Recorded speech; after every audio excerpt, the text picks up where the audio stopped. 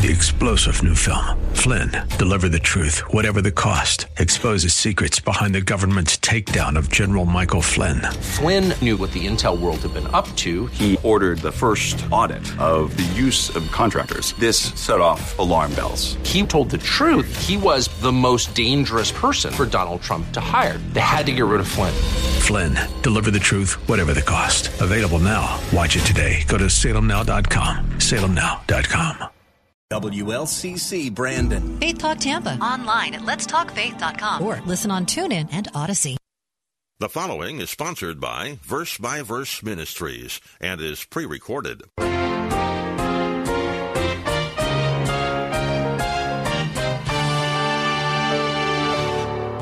Other times he uses circumstances to lead us and show us the way. But I want to say this, it's always consistent with his word. That's very important. I can't tell you how many times people have said things to me that totally violate God's word. And you know what when I tell them that, for instance, let's say someone comes to me and says, I'm leaving my husband, or I'm leaving my wife, or someone will say, I'm a believer and I'm getting married to this unbeliever, but that's all right. Why? Why is that all right? Because I've prayed about it. So what? So you've prayed about it. If it's not in accord with God's word, and that is not in accord with God's word, then you don't really even have to pray about it, because you've got the answer. God never contradicts himself. When we pray, it is vital that we test what we think might be God's response in our hearts against what he has already told us in his unchangeable word. And when we pray, we can be confident that God will answer. Sometimes we do not like his answer, or we wish it would come more quickly, but he will answer us, and he will have the best possible answer every time. Hello, and welcome to Verse by Verse. Pastor Steve Kreloff of Lakeside Community Chapel in Clearwater, Florida, is our teacher as we consider the book of Habakkuk. Habakkuk was a prophet, one of those prophets referred to as the minor prophets. What they had to say, though, was not minor at all. The term simply describes the size of the books they wrote compared to those of the major prophets such as Isaiah or Daniel. Habakkuk had a problem, and he took it to God. However, he was not very happy with God's answer to his prayer. Still, he trusted in God's goodness, and here in chapter 2, we find God's plan to finally triumph over sin in the end. One of the wise things Habakkuk did was to turn his problem over to God and to not take it back. That's hard to do. Now here's Pastor Steve to continue that thought in this second part of a three-part message. In his commentary on Habakkuk, D. Martin Lloyd-Jones, one of my favorite expositors, says this. He said, we may have to be almost violent in forcing ourselves to do this. You may have to be almost violent with yourself. No, I'm not taking it back. No, I don't care how tempted I am. I don't care that Satan is flooding my mind, especially at night, when you're alone with your thoughts. No, I'm not going to think about it. You almost have to, in fact, you do have to get violent with your spirit. You have to refuse to think about it. Don't share it with everyone you meet. Just drop it in God's lap and depend on him and not others to answer it. Now, that's not saying all of the problems. I mean, God uses people to help. And so this is saying those biggies that you can't resolve in your own thinking. And you've turned to the Lord and you've depended on him, then leave it with him. Isn't this an illustration of what Paul meant in Philippians chapter 4? If you don't know Philippians 4, you will in a while, because we're going to study that. Philippians chapter 4, Paul says this, and I think what Habakkuk is doing is an illustration of it in verse 6 and 7. Be anxious for nothing. Don't worry about anything, what he's saying. Be anxious for nothing. But what about something? No, be anxious for nothing. There's nothing that qualifies this. He doesn't say there's an exception to this. Don't worry about anything. But in everything, by prayer and supplication with thanksgiving, let your request be known to God. Share it with God. Don't worry about it. Share it with God. And, he says, the peace of God, which surpasses all comprehension, shall guard your hearts and minds in Christ Jesus. You want that peace of God? You've got to turn it over to him. Don't worry about it. Be thankful for everything. Pray about anything. Just turn it over to him. That's what Habakkuk did. Isn't this what 1 Peter 5 says? Casting all your care upon who? Him. And they had a lot of problems. That's a suffering church he's talking to in 1 Peter. Casting all your problems upon him. Why? Because he cares about you. He's not indifferent. God is listening, and God is active, and God wants to be involved in the process of solving your problem. So be honest with the Lord. Be honest with Him, but then give it to Him.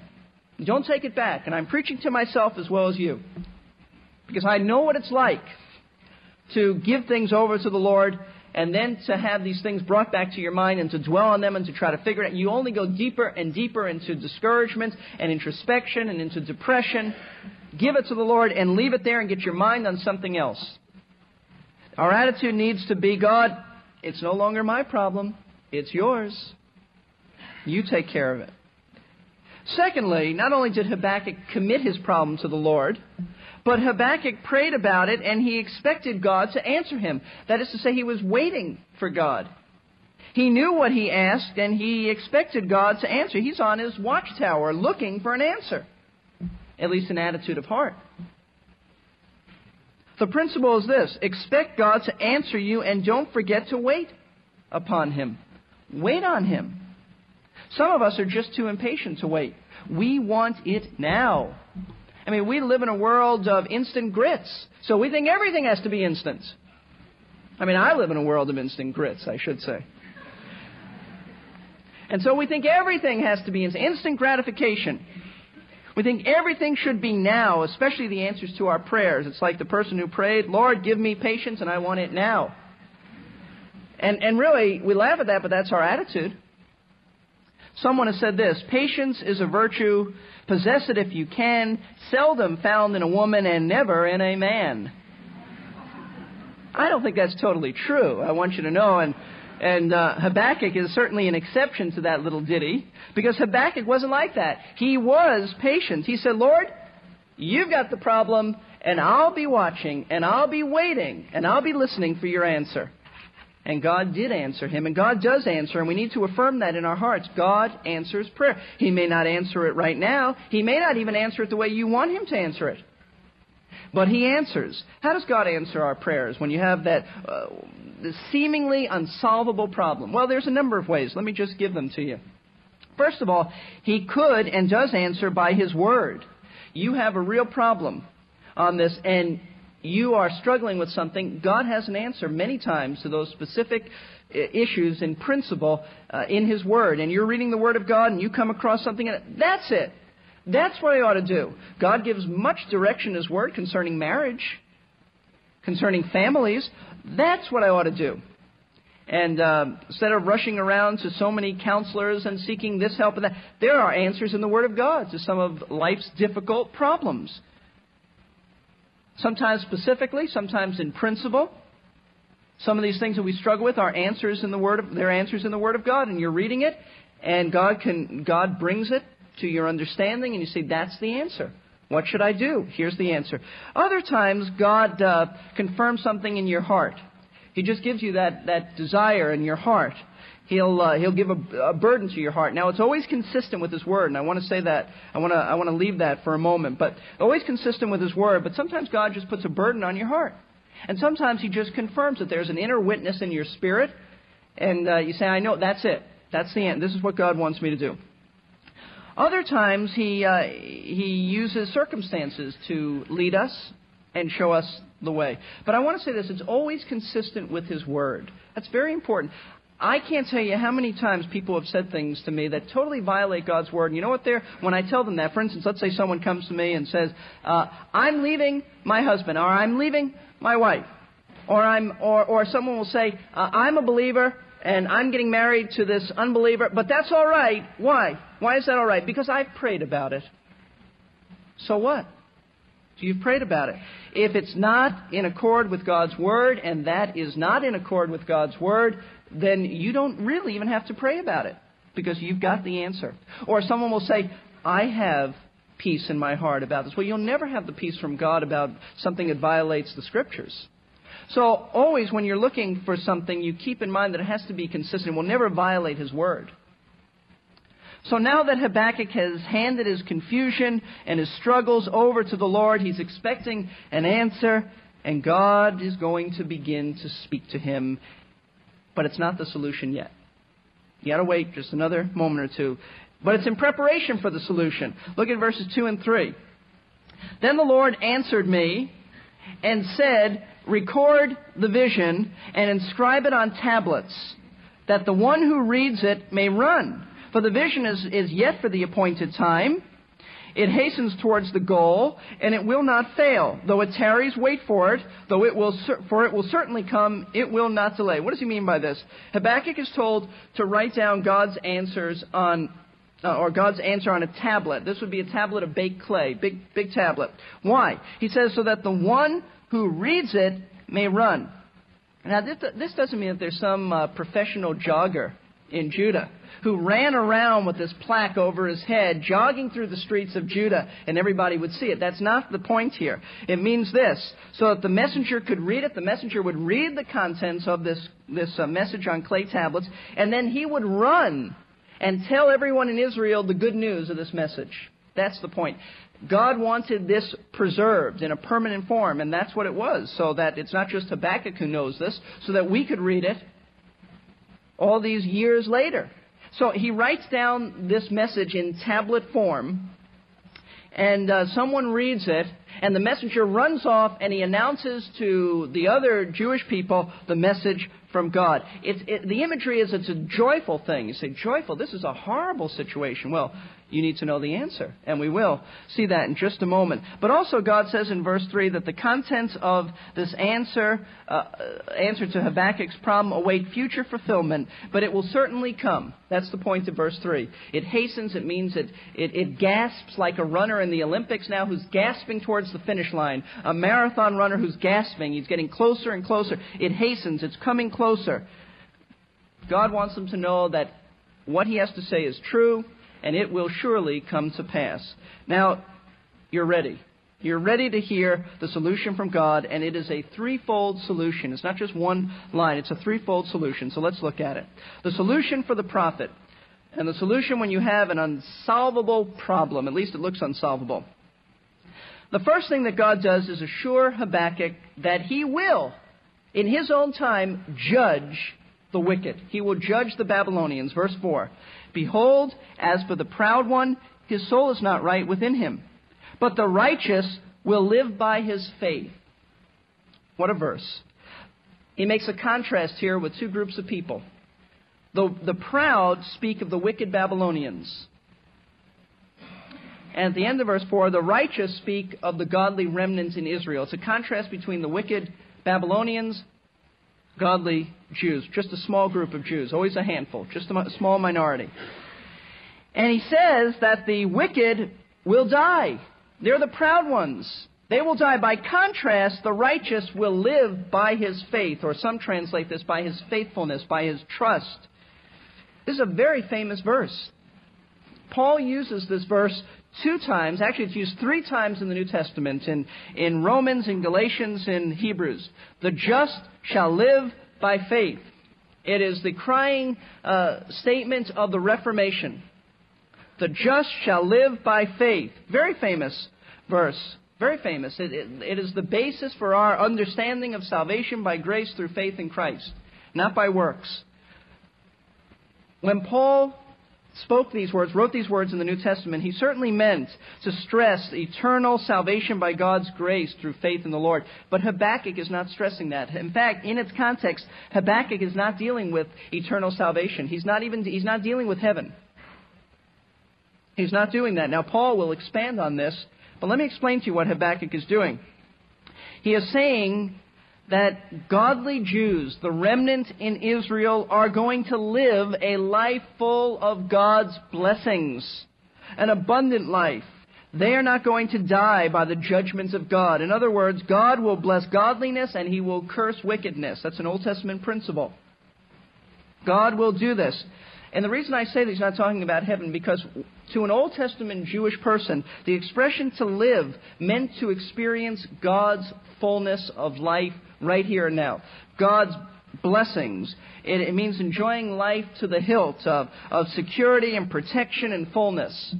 He didn't have all his theology, all the theology revealed to him about the glories of heaven. He didn't understand all that, but he understood that he was to have a life of blessing if he obeyed God and was faithful and trusted in Him. In fact, in the film Fiddler on the Roof, there's the song To Life, L'chaim. And L'chaim means life. And they're certainly not talking about dying and going to heaven. That's later clarified for us in New Testament times. They are talking about abundant, joyful life on earth now. God's blessings to the full expression of all that that means. So the point of verse 4 is to answer Habakkuk's question about why God will judge Judah, but not Babylon. And God's answer is this: Habakkuk, you don't understand. I will judge Babylon. I will bless godly people in Judah. Babylon will be judged. Their day is coming. They're not going to get away with this. They only appear to be successful and prosperous for a short time. It's only for a season. They're going to have their day in the sun. But it'll be over. Once I have used them, Habakkuk, to accomplish my divine purposes, they will be dealt with. They will be judged. And that really was what troubled Habakkuk. Remember, Habakkuk has not read the New Testament. He doesn't know about the book of Revelation. He's never sat and listened to a year of teaching on Revelation. He's just a little prophet in a small part of the world, and he sees wickedness prospering. And God says, I'm going to judge Judah. And he says, I don't understand what's going on. And God now explains. I want you to turn, please, to Psalm 73. Because even if the book of Habakkuk was not written, Psalm 73 tells us about the same issue. Written by a man named Asaph. And Asaph, like Habakkuk, had a similar concern about the wicked not being judged. Psalm 73, surely God is good to Israel, to those who are pure in heart. But as for me, my feet came close to stumbling. My steps had almost slipped. For I was envious of the arrogant, and I saw the prosperity of the wicked. Asaph said, I don't understand. God is good to Israel, to those who are pure in heart, who love Him. But I look at the wicked, and he said, and I'm struggling with jealousy. He said, my feet have almost slipped. You know what he means there? My sure footing in God's salvation. I almost abandoned the Lord. This is so troubling to me. Why should God's enemies be better off than those who trust Him? And he really struggled with this. He almost lost his sure footing on God's salvation. That's what he's saying. Not that he thinks he could lose his salvation, but he's about to abandon the Lord. He's struggling with this. And then he expressed from verses 4 through 12 the prosperity of the wicked. And he tells God, all that I saw. I saw them. They were prospering. They got away with stuff. I don't understand. In essence, he's saying they're like King Midas. Everything they touch turns to gold. Everything I touched falls apart. But with them, he says, that's a problem. Look down at verse 13. Surely in vain I've kept my heart pure, and I've washed my hands in innocence. For I've been stricken all day long and chastened every morning. He's confused. Since trusting the Lord, he's been chastened and disciplined. Haven't you ever felt that way? Just like I said before, Lord, I make one false move and you're on me. Others can get away with anything and you leave them alone. That's what he's saying. Verse 15 and 16. If I had said, I will speak thus, behold, I should have betrayed the generation of thy children. When I pondered to understand this, it was troublesome in my sight. You know what he's saying? He says, if I share my doubts with the generation of Israelites, it would harm those who trust in the Lord. It would blow them away. I'm looked to as a man of God. I can't share my struggles and my doubts with them. It would really bother them. Well, what's the bottom line? Well, verse 16 goes on to say, when I pondered to understand this, it was troublesome in my sight until I came into the sanctuary of God. Then I perceived their end. Until I saw things the way God sees it. Until I got alone with God and He made it clear to me. Until I saw things through His eyes and His perspective and interpreted life through the way the Lord sees things, then, he said, I understood. Because verse 18 says, surely thou dost set them in slippery places. That's the truth. They're really set in slippery places. Thou dost cast them down to destruction. How they are destroyed in a moment. I mean, they may look prosperous, but in one moment they're going to be destroyed. How they are utterly swept away by sudden terrors. Like a dream when one awakens, O Lord, when aroused, thou wilt despise their form. I mean, they're just like here for a dream and gone. A dream is fleeting, it's passing. He now sees things from God's perspective. It says in verse 23 and 24, Nevertheless, I am continually with thee. Thou hast taken hold of my right hand. Thou wilt counsel. Thou wilt guide me, and afterward receive me to glory. So I'm going to be with you. I mean, these folks just are in the sun for a little while, and then they're gone. I'm going to be with you in glory. Asaph worked through his struggles. And don't be envious of the unsaved person who seems to have it all, because someday God's going to deal with that person, and they will have nothing. I look at people who seem to have it all, and I say, let them enjoy it, because it's the only thing they're going to enjoy. I don't have to be envious of that. In fact, I say, let them enjoy it. I want them to enjoy it. This is all they get, unless they come to know Christ. So this is what I hear God saying to Habakkuk, the first aspect of the solution. Habakkuk, I will deal with the wicked in a just manner. The wicked Babylonians will die, but the godly in Judah will live. Temporary success only, Habakkuk. That's all they have. It doesn't mean that I won't deal with their sin and judgment. They will be dealt with, and they will be dealt with eventually in my timing. But the certainty of the judgments is found in verse 5. Furthermore, he says, wine betrays the haughty man, so that he does not stay at home. He enlarges his appetite like Sheol, and he's like death, never satisfied. And he gathers to himself all nations and collects to himself all peoples. Now, this is God's indictment on Babylon. He says, judgment will come because the Babylonians are like proud, drunken men. They are intoxicated with power and greed. And you know what they do? They roam this earth, swallowing up nations. They're like Sheol. They're never satisfied. They always want more. They lust for the nations, and they're never satisfied. And that's the indictment. Next time on Verse by Verse, we'll learn not only about God's coming judgment, but also His wonderful help for us when we face what seem like unsolvable problems. You've been listening to Verse by Verse with Pastor Steve Kreloff. Pastor Steve is the teaching pastor at Lakeside Community Chapel in Clearwater, Florida. If you are in Clearwater or nearby on a Sunday morning, consider yourself invited to join us for worship. Lakeside Community Chapel is at 1893 Sunset Point Road. That's midway between US 19 and the beaches. Lakeside also operates one of the finest Christian schools in the area. You can learn more about Lakeside Christian School by visiting our website, lakesidechristianschool, all one word, .org. Or call 727-461-3311. These radio adaptations of his messages are produced by Verse Ministries. Pastor Steve would like to share some thoughts now about how and why you can help keep these classes on the air. I'm Pastor Steve Kreloff with a special message about why people like you choose to support Verse by Verse with their prayers and financial gifts. It's my hope that you're encouraged in your faith and strengthened spiritually through the teaching you hear on Verse by Verse. If you've been blessed through Verse by Verse, please consider supporting this ministry with prayer and your financial gifts. You can call 727-441-1714. That's 727-441-1714. Or drop us a line at P.O. Box 5884, Clearwater, Florida, 33758. That's P.O. Box 5884, Clearwater, Florida, 33758. Thank you. You can learn more about supporting Verse by Verse at our website, versebyverseradio.org. Click on the Support Us link.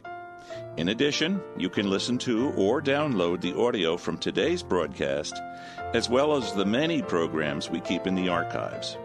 Two other links I'd like to mention are for our free newsletter and podcasting service. Stop in today if you can at versebyverseradio.org. Today's lesson was the middle of a 3-part message. The entire message is available on cassette or CD. You can order one by calling us at 727-239-0306.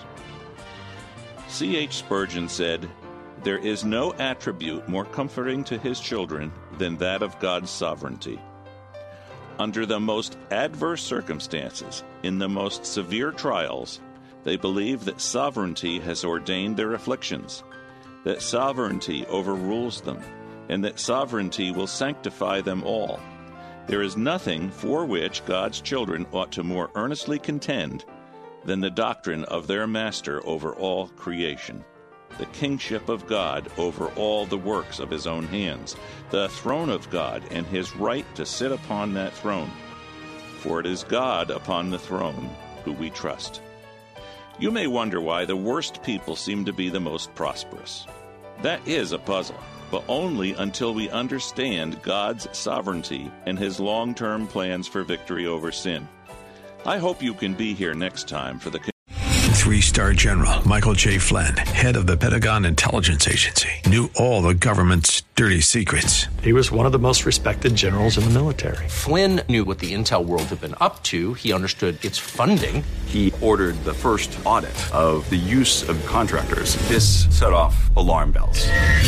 The explosive new documentary, Flynn, Deliver the Truth, Whatever the Cost, uncovers the facts behind this scandal. Flynn told the truth. He was the most dangerous person for Donald Trump to hire. I find out the worst enemy that I'm going to face in my life is right here in America. They took my assessment and they wanted me to change it. And I was like, I'm not changing it. They had to get rid of Flynn. With in-depth interviews, archival footage, and never-before-seen personal records of the man behind the headlines. I just felt like I was drowning. Flynn, Deliver the Truth, Whatever the Cost. Available now. Watch it today. Go to salemnow.com. salemnow.com.